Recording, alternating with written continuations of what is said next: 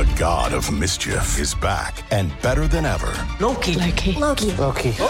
Wow, great to see you again. Critics agree Loki Season 2 is marvelous. Great. And it's finally here. How much do you know? Let's assume I don't know much. A mind-bending adventure.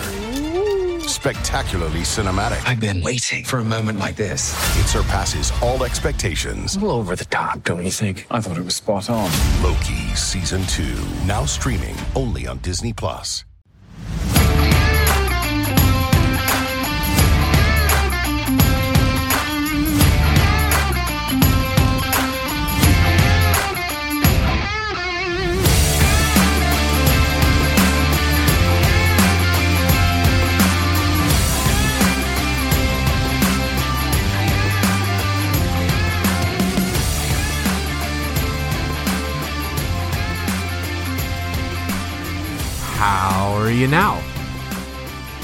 How are you now? Well, folks, you are listening to Habsent Minded Extra, an extra special edition. I'm Matt Drake, and I'm here to give you another little update on the QMJHL playoffs, and it's a good one. It's an excellent one. We're going to start off with somebody that I've been kind of trying to lead the hype train on for a little while, Mr. Joshua Roy, who, as of me recording this episode, is currently tied for the lead in QMJHL playoff scoring with his line mate Xavier Parent with 16 points. Now, I just tweeted this out, and I don't expect everybody to go and follow me on Twitter just to see the things that I'm tweeting, because I definitely tweet a lot about the QMJHL playoffs. But the other people in the top 5 in QMJHL playoff scoring right now are Xavier Parent, who's tied with Joshua Roy at the top, Patrick Gay, Maverick Bourque, and Julien Nantil. So all of these players, including Parent, who is tied with Roy, are in their 20s, and one of them, Bourque, is a first-round draft pick in the NHL. Joshua Roy is having an unbelievable season and an even better playoffs when you consider that this is an 18-year-old kid who didn't even get a full season last year, and now he's doing this. This is incredible. And, you know, I say I've been trying to lead the hype train on him. I don't want to overhype this kid because, of course, a 5th-round draft pick, you don't want to put crazy pressure on him or anything like that. But I legitimately believe there is a case to give this guy at least the 9 games next season in Montreal. They just swept the Blainville-Boisbriand Armada to advance to the 3rd round, and the 3rd round is going to be a very interesting one to watch for Joshua Roy, because I mentioned this before in the last update. Things are only going to get tougher for him as the playoffs go along, and they're going to be playing the Cataractes de Shawinigan in the 3rd round, including Maverick Bourque, who is currently 4th in QMJHL playoff scoring. So, very interesting development here, that they're going on, that they're going to be playing a tougher opponent, and he's probably going to have the toughest opposition that he's had so far in these playoffs. And you know what, folks? I like his chances. I love his chances. I mean, there's really not a lot that you can point to when it comes to Joshua Roy and say he doesn't do this well. He does everything pretty well except for skating, and his skating is just fine for the QMJHL level. So if he can make some improvements on that front coming into the NHL, I'm telling you, this kid has a legitimate chance to play the 9 games next year, and then we see what happens from there. And I got to mention on the skating front, because everybody knows, this is not news. I'm not breaking news here by saying that it's his one thing that he needs to work on. He actually legged out an icing last night when I was watching the game. He beat 2 defensemen to the top of the circle and legged out an icing. Some of the more impressive speed that I've seen from him. So I wonder, you know, is this something that he's already working on? Is he already thinking about that next step and how he's going to make it? I mean, the game was in Blainville, and even their broadcast was sitting there and wondering, is this kid going to play in the NHL next year? And I say he is. Again, I've said this on multiple podcasts. I wouldn't give him more than the 9 games because I don't think the Montreal Canadiens are going to be very competitive next year, and I think the best place for him might be back in Sherbrooke, but I would at least give him that taste. I think when we look at what he's doing so far this season as an 18-year-old, I think he deserves the 9 games. I think we got to give him that, and I think we got to see what happens. And you know what? Honestly, what I would do is I would put him on the 3rd line with Shane Wright as his center.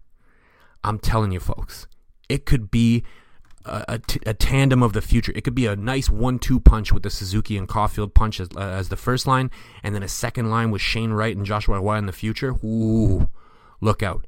The Montreal Canadiens could be very good. I'm not saying this is something that they need to do next year on a permanent basis, but it's something that I would like to see them try out at the very least in the preseason and maybe for a couple of games in the regular season. Again, I don't know if Montreal is going to be the best place really for either of them. Even if they draft Shane Wright, so I should put a caveat on there that maybe they won't, right? We're not 100% sure. I think most people agree that they should, but they could go in a different direction. But if they draft Shane Wright, it might not even be the best place for him. It might even be better for him to go back to junior for a season because Montreal is probably not going to be competitive in 2022-23. So they have to think about that. But all I'm saying, it would be something to see those two on a line together just for a little bit next year, just to get a little glimpse of what the future could be in Montreal.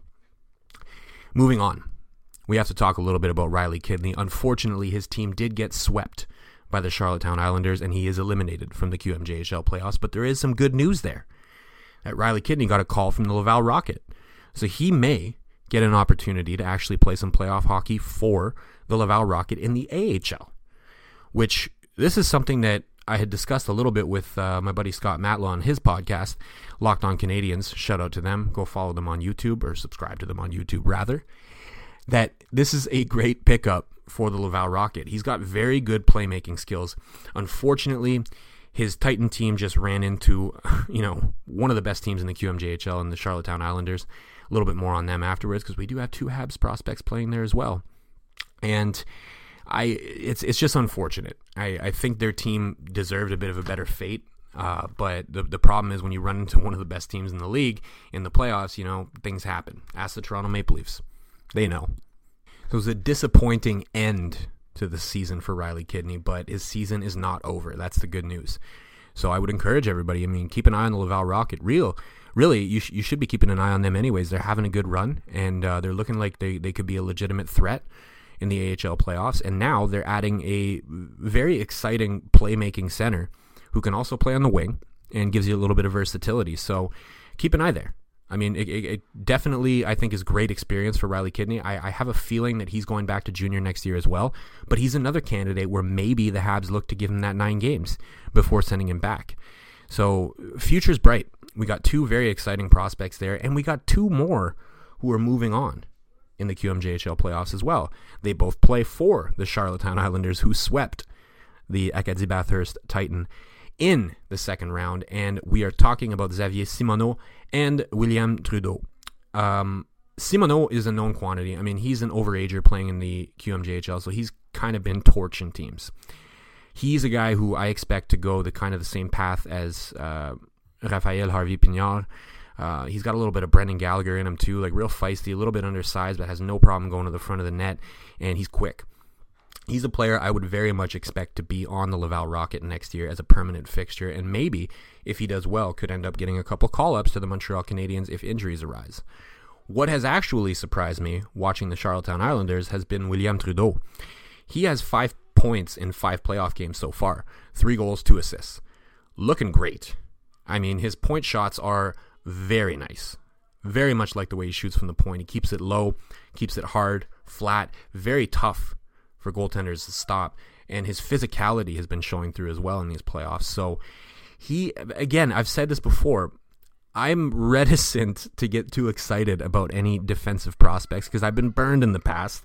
I always talk about Dalton Thrower and how high I was on him and how wrong I was about that.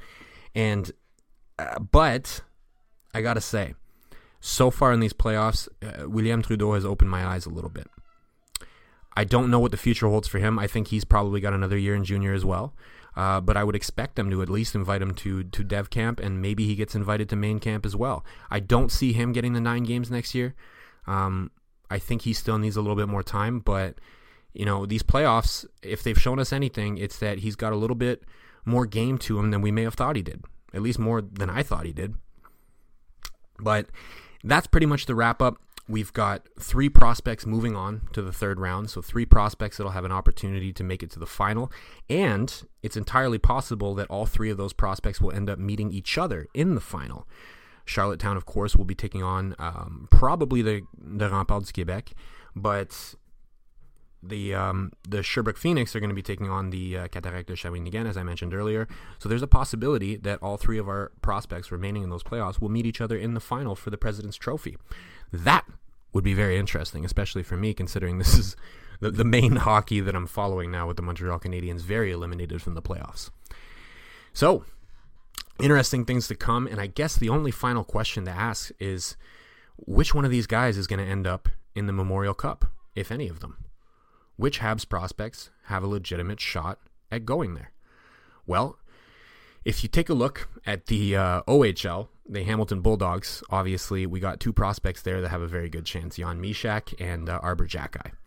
If you take a look at the WHL, I think Caden Gooley stands out as probably, I see them winning the WHL. They've steamrolled their way through the first two rounds so far. I don't see any legitimate threat to them in the WHL. We'll see, but I see him going to the Memorial Cup. I also think that in the QMJHL, we got a good chance of having at least one, maybe two representatives. I think it's going to come down to whether or not the Sherbrooke Phoenix can really get through some of these powerhouse teams. I think they can beat the Cataract. I don't know how tough of a time they're going to have if it ends up being either the Rempart or the Charlottetown Islanders when they get to the final, if they get to the final. The good news in all of this is that we have a legitimate shot at seeing some of our prospects, if not at least one of our prospects, playing in the Memorial Cup in some very significant games, trying to win themselves a ring before maybe taking that next step in their careers. So there's exciting things in the pipeline. The Montreal Canadiens may have had a brutal season, but we got some good prospects. And there's a legitimate possibility that we see some of those prospects next year wearing the CH and showing us what it is that they've got. Future's bright, folks, so keep an eye on it. So, we're available, of course, on Spotify, Google Play, Apple, Megaphone. I am on Twitter at DrakeMT. Drop me a follow. I would appreciate it very much. Of course, I'll be back with another update probably towards or by the end of the third round of the QMJHL playoffs. And until then, as I always say, I got pressure.